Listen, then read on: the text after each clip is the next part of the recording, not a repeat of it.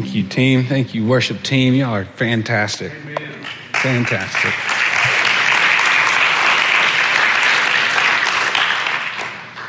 Mike, I love the little fill-ins you do right there. It fills my heart. So good. You and Wayne both do that so well. So appreciative. We're going to be going to 1 Kings chapter 1. We've got a lot of scripture today. So I'm going to encourage you, if you got your Bible, pull it out because you're going to want to follow along. It will be on the screen behind me. And before we begin reading though, I got to take a second to be honest with you. I was up here a second ago saying we should trust the Lord, all of our hearts. And at the same time, on the other side of my heart, I'm thinking, man, it's almost 11 o'clock. We got this much time. We got to get this to the window. And I'm not always, everyone always says, do as I say, not as I do. We're all on this path of holiness, trying to grow into wholeness together. In general, we do try to plan, our worship service is like 70 minutes because we do communion each week. That's kind of our target window. And I started to think the other day, and it hit me again this morning, like, I forgot the Bible verse that said worship has to be 70 minutes. I'm not saying we're going to go 2 hours today. I'm not going to do that to you. My uncle he's a Pentecostal minister. He retired. And I remember the first time I went to their 2.5 hour worship service, I was like, I'm a different kind of Christian than them. And I'm not going to keep us that long, I promise. But in my mind, I'm thinking, should I cut out part of this scripture? Because we got a lot of scripture. And I'm like, I think people really like the Bible here. I don't think people are going to be upset if I read from the Bible a little bit longer than normal. We're not going to go, 2 hours, but I think it's important we hear from this story together, all right? So now I'm spending even more time. Here we go. We're going to talk. Here we go. 1 Kings chapter 1, verse 5. Now, Adonijah, there's lots of names in here too. I try and say them real fast so I don't mess them up, but I'm just saying. Now, Adonijah, whose mother was Haggith, put himself forward and said, I will be king. So he got chariots and horses ready with 50 men to run ahead of him. Now, his father had never rebuked him, asking, why do you behave as you do? His father's David, by the way. He was very handsome and was next born after Absalom. Adonijah conferred with Joab, son of Zeruiah, and with Abiathar the priest, and they gave him their support. But Zadok the priest and Benaiah said of Jehoiada, it's difficult, Nathan the prophet, Shimei of Re, and David's special guard did not join Adonijah. Adonijah then sacrificed sheep, cattle, and fattened calves at the stone of Zoheleth and in Regal. He invited all his brothers, the king's sons, and the royal officials of Judah, but he did not invite Nathan, the prophet, nor Benaiah, or the back screen went out. I read from up there, by the way. I don't have this memorized. I don't know if you've ever noticed that. I don't have these scriptures memorized. We have the cheat screen back here. If you need to take a second to be like, what's he reading from? Sorry, that's the cheat screen. All right, or the special guard, or his brother Solomon. Then Nathan asked Bathsheba, Solomon's mother, have you not heard that Adonijah, the son of Haggith, has become king and our Lord David knows nothing about it? Now then, let me advise you how you can save your own life and the life of your son, Solomon. Go into King David and say to him, my Lord the king, did you not swear to me, your servant, surely Solomon your son shall be king after me, and he will sit on my throne. Why then has Adonijah become king? While you are still there talking to the king, I will come in and add my words to what you have said. Pause. All right? We're about to read some more scripture in just a second, but I want to make sure we know where we are in the story.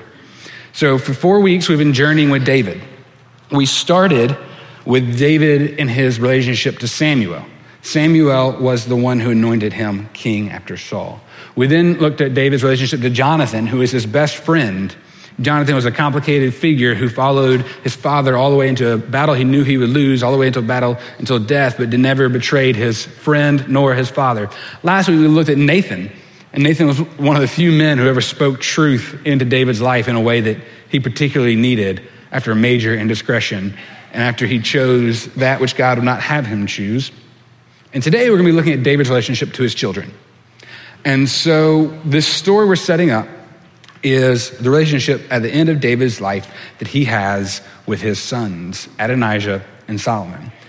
For this story to make a little more sense, though, we should kind of backtrack as to what was going on after we saw David and Nathan together and up until this point, so you know where we are in the story of David's life. So after David had Bathsheba's husband Uriah killed, the son that they conceived died of illness. But soon thereafter, Bathsheba bore another son named Solomon. Solomon is who we just heard about in this story. Solomon was one of David's sons, but David had many sons. And David had a complicated relationship with his children. So much so that David's oldest son, Amnon, was very attracted to his sister, Tamar. And this part's a little bit graphic, so I'm not going to give you the exact, I'm not going to read verse by verse, but if you ever do read this part in 2 Samuel, just know that this is in the Bible, but it's still really tough to hear because it's very difficult. It's a very difficult story. It's very difficult for many people probably in this room to hear. But that David's son Amnon abused his sister Tamar. As further abuse, he throws her out of his house and will have nothing to do with her. And then she goes to her brother Absalom, tells him what's happened, and Absalom is furious with his brother Amnon. So much so that for 2 years, this fury grows until he can lure him away, and then he kills him. He kills his brother because of what he did to his sister. So Absalom then retreats, he flees, he's in exile. For 3 years, he has to leave his family. When he comes back 3 years later, he quickly endears himself back to the people of Jerusalem, David's kingdom of Jerusalem. So Absalom becomes this great figure. Everybody loves him. He's this great warrior. He represents, making sure to take care of the underprivileged, and everybody loves Absalom to the point in which he decides that he should be king and no longer David. He gets an army. He gets people in the army on his side. He gets military leaders on his side, and he ends up usurping the throne and kicking David out of Jerusalem. Actually, David flees for his life from his son and his son's army. David has fled, but for a number of chapters, we hear about how he makes relationships with neighboring communities until he can build up another army big enough to take on the army of Israel in Jerusalem. There's this epic battle in the forest to where David tells his men, I know you have to go to battle, but please do not hurt my son Absalom. Do not kill him. But nonetheless, after the battle's over, David's army has won, and the people in his army did kill his son. And he was so upset about it, he was crying, he was furious, and he had his military official who killed his son killed also. But David then takes back over Jerusalem as the king again. All this is going on with his children. These aren't even outside forces. We then hear lots of other chapters about David battling outside forces. David battling the Philistines, David battling the Amorites. The rest of David's life is filled with turmoil, with war, with battle. It's just like nonstop. David has a lot going on, a lot on his plate, and it's constant up until the point where he's older and is about to die. And that's where we pick up our story today. So David is about to die, and they're not sure who should be king because he's never told anybody. People just kind of assumed maybe it would be Adonijah because he's the oldest and he's the one after Absalom. But David had already told Bathsheba that Solomon could be king. Well, I don't know if everybody else knew this, so Adonijah takes it on himself and just tells everybody, hey, I'm going to be king. I'm obviously, even the Bible says he was very handsome. I'm obviously the most handsome, so that's all the qualities you need to be king, right? And so he says, I want to be king, and he gets priests, he gets military officials, and they all agree, yes, you should be king. And then he goes and he has these rituals and ceremonies, and he sacrifices animals, and he becomes the king in these people's eyes. But there are some other military officials, and there's some other priests, like Zadok and Nathan, who think otherwise. They think that Solomon should be king because that is what David told Bathsheba, but not everybody knows this. And so that's where we're picking back up the story. Nathan advises Bathsheba, hey, you should go tell David what's going on. See, David is older, he's in bed, he doesn't know any of these things are happening. He doesn't know that Adonijah has placed himself as king. And so Solomon tells Bathsheba, go tell him and tell him to remember the promise he made to you that your son Solomon should be king. And so he says, when you do this, I'll come in and back you up. I got your back, all right? And so she does this. She goes to tell David these things. She says, hey, I don't know if you know what's going on. Adonijah has made himself king. He's your next oldest son, I know, but you promised that Solomon could be king. You need to uphold your word. And David says, okay. David agrees to do so. David says that should be so. Let's make that happen. And that's where we're going to pick back up the text, okay? We're going to read the rest of the story starting in verse 38. So Zadok the priests, Nathan the prophet, Benaiah son of Jehoiada, the Kerites, the Pelethites went down and had Solomon mount King David's mule, and they escorted him to Gihon. Zadok the priest took out the horn of oil from the sacred tent and anointed Solomon. Then they sounded the trumpet, and all the people shouted, "Long live King Solomon."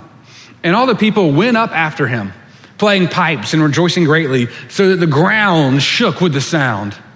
Adonijah and all the guests who were with him heard it as they were finishing their feast.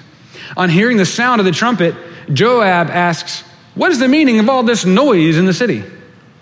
Even as he was speaking, Jonathan, son of Abiathar, the priest, arrived. Adonijah said, "Come in, you are a worthy man. A worthy man like you must be bringing us good news." "Not at all," Jonathan answered. "Our Lord David has made Solomon king. The king has sent with him Zadok the priest, Nathan the prophet, Benaiah son of Jehoiada, the Kerethites and the Pelethites, and they have put him on the king's mule.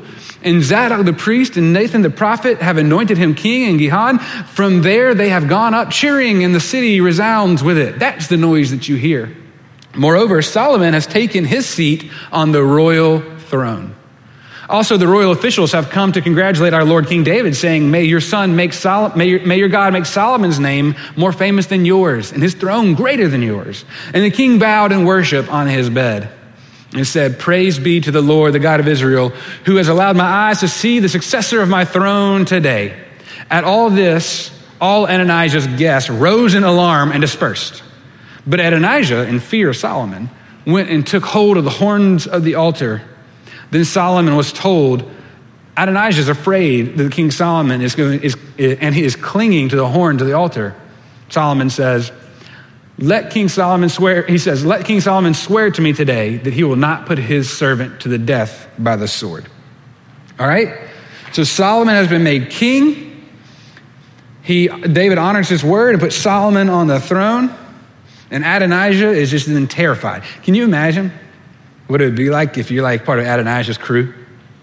And then all of a sudden you're having this party because your dude's king and he's awesome. You're so excited. Our man's a king now. We're going to be in the graces of the king. We're all going to be rich. It's going to be amazing. And then all of a sudden you hear this noise that you're not a part of, like some sort of commotion going on outside. Y'all are inside having a party. Outside you hear this noise and you're like, what is going on out there? Joab asks, what is all this commotion? And then all of a sudden a messenger comes in and they say, oh, you are a worthy man. You must have good news for us. And he looks at him and he's like, that's a big old bag of nope. He's like, so you see what happened? What just happened was this. You thought you were king, but David pulled a fast one and you're not king. And can you imagine like the awkward silence? Just picture yourself in this room. And everybody is partying, it's great, people are excited, and all of a sudden just like changes, you can feel the tension, and it's just like awkward silence.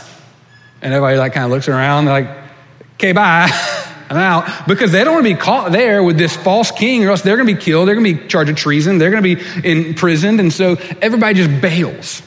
They all run away. And Adonijah is so scared that he goes and grabs the horn of the altar. And the reason he does this is because this is a sacred place where you're not supposed to spill blood. That's where the animals are sacrificed in order to make reconciliation with God. And so he's like, if I go there, I can grab the horns of the altar, I'll be safe. And that's when they tell Solomon what's going on. He says, as long as he proves himself to be a worthy man, nothing will come, no harm will come to him. But actually, a chapter later, which we're not going to read, he ends up killing him anyway because he asked a question that he wasn't supposed to ask. Y'all, you thought you had family issues? I'm just saying. I mean, like, y'all ain't got nothing on the sibling rivalry of David's kids. Like you and your sister, your brother, y'all argue, I know. But I mean, this is intense things. And this is what I mean throughout this whole series when I've said we tend to put biblical characters on a pedestal. Think that they're amazing at all things. David, man after God's own heart, he's so great. But how many of you are going to take David's parenting class tomorrow? I mean, Parenting 101 offered by King David probably is not going to have a whole lot of attendance. And so as we hear this word, as this word comes to us from the scripture, the question for us is, what does it mean for our lives? We're probably asking, why are we ending this series here? Why are we finishing up this series about David in such a weird place? Well, I think for one, it's natural because we started the story when David comes onto the scene with his anointing from Samuel. And so we're going to end the story at David's ending. There's actually details about David's death right after this There's a song of praise and all these things about how great David is. But this is the end of David's story. And it's interesting the legacy he leaves behind in the moment. Now, we all think of David as, this great Israel king, but when you get into these details, it's not like he was like the picture perfect dad. It's not like he had everything all figured out. Our Bible heroes are like us. They're complicated people. That's right. They're complicated people working through life and life's issues and the difficulties. And so when I hear this text, I cannot help but think, what does it look like for us to care for those closest to us? That's the first thing I kind of ask when I hear this text. And also, how well are we doing at empowering others? Because when we think about David's life, there's so many things to celebrate. But when I hear these stories, I can't help but ask these questions. This first one, what does it look like to care for those closest to you? We believe that the person of Christ has given us instruction to care for others greater than we care for ourselves. The lens of Jesus calls us to take on the mantle of selflessness and humility by putting others first. I tend to fail at doing that. I think also, too, we tend to think of doing this, for people who are who have less wealth than we do, or people who are less privileged than we are. But I also think this means, what do we care for those who are closest to us? Your children, your spouses, your friends, your parents, your family. I'm sure David was probably a person just like us with lots on his plate, right? Like you and me, he probably doesn't have a ton of disposable time. He had wars to wage and a nation to build, a city to run, a holy ark to reclaim. I bet if you'd ask David, hey, David, how are you? He'd be like, I'm good, just busy, You know how it is, just busy. And we'd probably say, I know, man, I'm so busy. Let me tell you how busy I am. And then we'd start listing of the things that we've got going on, and immediately we'd find ourselves in my least favorite game. Have you ever played this game? It's the let me prove I'm busier than you are game. Have you ever played? Let's be honest. Most of us play this game with regularity. And it's not intentional. It just kind of happens, right? You start out by saying like, oh, hey, how are you? And you're like, I'm good. I'm just busy. I've got to get going. I got 2 kids. I got to get dropped off to school and then to my morning meeting by 8. You know how it is.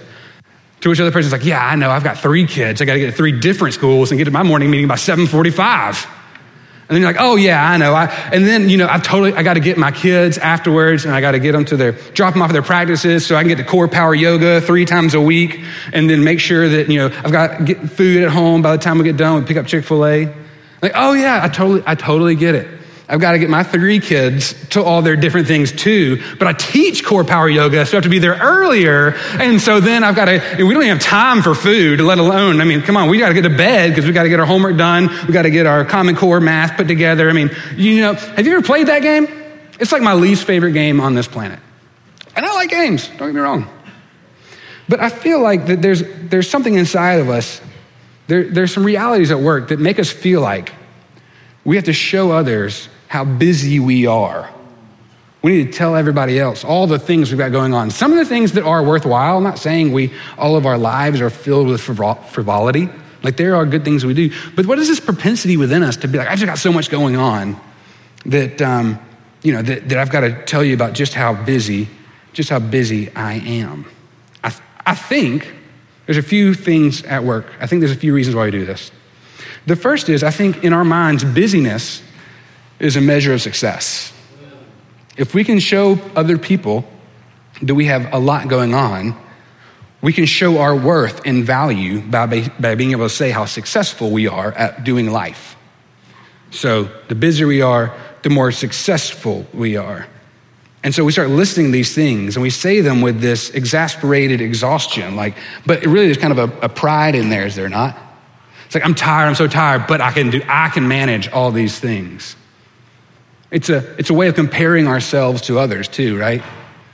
There's so much worth wrapped up in this litany of telling people about all the things we've got going on, about how busy we are.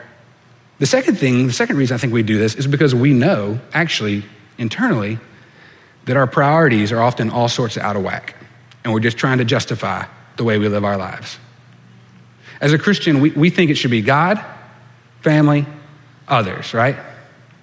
God, family, others. That's how we should be caring for other people. That's how our priorities should go. But in reality, oftentimes our priorities are self, work, family, extracurriculars, God for that 60 minutes or 70 minutes on Sunday, and so we're not necessarily willing to change, even if we know we're wrong. And so we just say, well, we don't have time to change. We have to do all these things. We have all these things going on in our lives. But inside, we know that our priorities are all sorts of out of whack. Which leads me to the last truth, I think, about this idea that there's so much going on that we have all this busyness. We can't really invest in the things we should be investing in. When you're constantly complaining about how busy you are, about how busy when I do it, I really think we're just trying to tell somebody how miserable we are. And we hope somebody will hear us. We know that our life is all out of sorts and we need help. We're saying, hey, I'm in a way I'm trying to prove that I'm better than you, but also I'm trying to hope that you'll help me figure this out.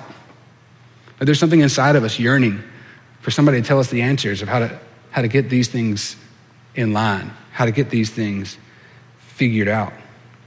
I wonder how happy David could have been if he's off doing these things all the time, and then you see at the end of his life, his family is in complete disarray.